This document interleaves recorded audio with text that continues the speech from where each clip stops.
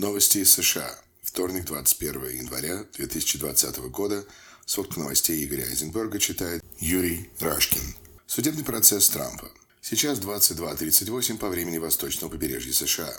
С 13 часов уже в течение почти 10 часов продолжается судебное заседание в Сенате. В течение всего дня обсуждается резолюция о процедуре судебного процесса. В последний момент, во вторник утром, лидер республиканского большинства в Сенате Митч МакКоннелл внес рукописные поправки в проект резолюции, распространенный им в понедельник вечером.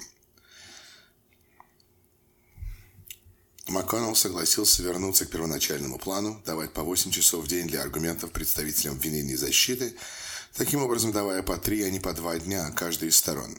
Проект резолюции предполагает решение вопроса о вызове свидетелей и требований предоставления документов только после представления сторонами аргументов и ответов на вопросы сенаторов.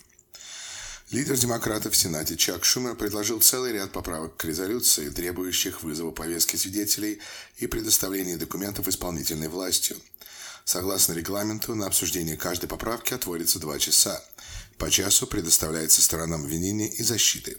Менеджеры процесса из Палаты представителей очень тщательно подготовились к отстаиванию своих позиций о необходимости вызова свидетелей и предоставления администрации документов. Они всесторонне и во всех деталях, с демонстрацией в виде фрагментов слушаний по импичменту в Палате представителей и опираясь на официальную переписку между чиновниками, которую Белый дом вынужден был опубликовать на основе закона о свободе информации, показывают: президент незаконно остановил военную помощь Украине для получения личной политической выгоды, для вымогательства Украины фейковых расследований с целью дискредитации политического соперника на выборах.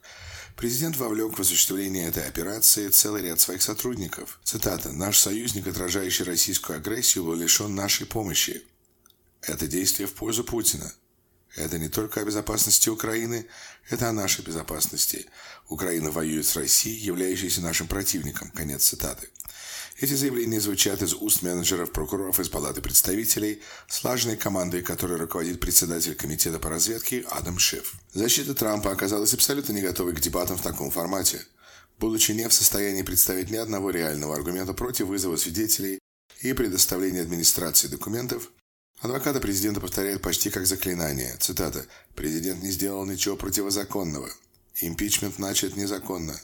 Палата представителей плохо подготовилась к процессу, это была ее обязанность вызывать свидетелей и требовать документы. Украина даже не заметила, что военная помощь была остановлена.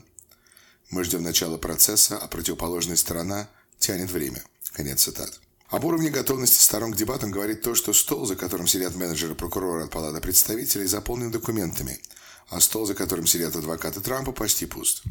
Адвокаты президента не используют даже полностью свое время, час на обсуждение каждой поправки, поскольку им, очевидно, нечего сказать по существу. Менеджеры прокурора от Палаты представителей очень эффективно используют свое время, не только представляя аргументы в поддержку предложенных Чаком Шумером поправок, но и отвечают на неубедительные выступления защитников президента.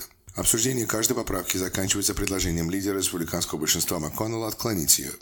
За этим предложением следует голосование, заканчивающееся по каждой из поправок одинаково, принятием предложения МакКоннелла с результатом 53-47, строго по партийной границе, подчеркивающий глубочайший раскол страны.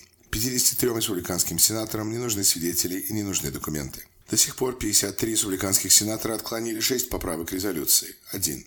О повестке Белому дому с требованием предоставления документов, относящихся к предмету судебного разбирательства. 2. О повестке Госдепартаменту с требованием предоставления документов, относящихся к предмету судебного разбирательства. 3. О повестке Бюджетному офису Белого дома с требованием предоставления всех документов, касающихся остановки военной помощи Украине. 4. О повестке с требованием дать показания Мику Малвейни, исполняющему обязанности руководителя аппарата сотрудников Белого дома, и директору Бюджетного офиса Белого дома, отдавшего по поручению Трампа распоряжение об остановке военной помощи Украине. 5. О повестке Министерства обороны с требованием предоставления всех документов, касающихся остановки военной помощи Украине. 6. О повестке с требованием дать показания высокопоставленным сотрудникам Бюджетного офиса Белого дома Майклу Даффи и Роберту Бернсу, исполнявшим поручение об остановке военной помощи Украине. Сейчас 23:41, и после короткого перерыва началось обсуждение 7-й поправки демократов. Упреждая вопрос, зачем все это нужно, если республиканские сенаторы железобетонной стеной встали на защиту Трампа, отвечу. Все это показывает непрерывно.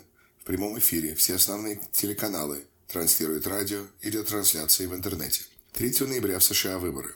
И очень хорошо будет, если у как можно большего числа избирателей появится всесторонняя информация о том, в каком мире они живут, и повод для размышлений. Апдейт. Только что, час ночи в среды в Вашингтоне республиканцы отклонили 53 к 47 поправку о вызове повесткой бывшего советника по национальной безопасности Джона Болтона в качестве свидетеля.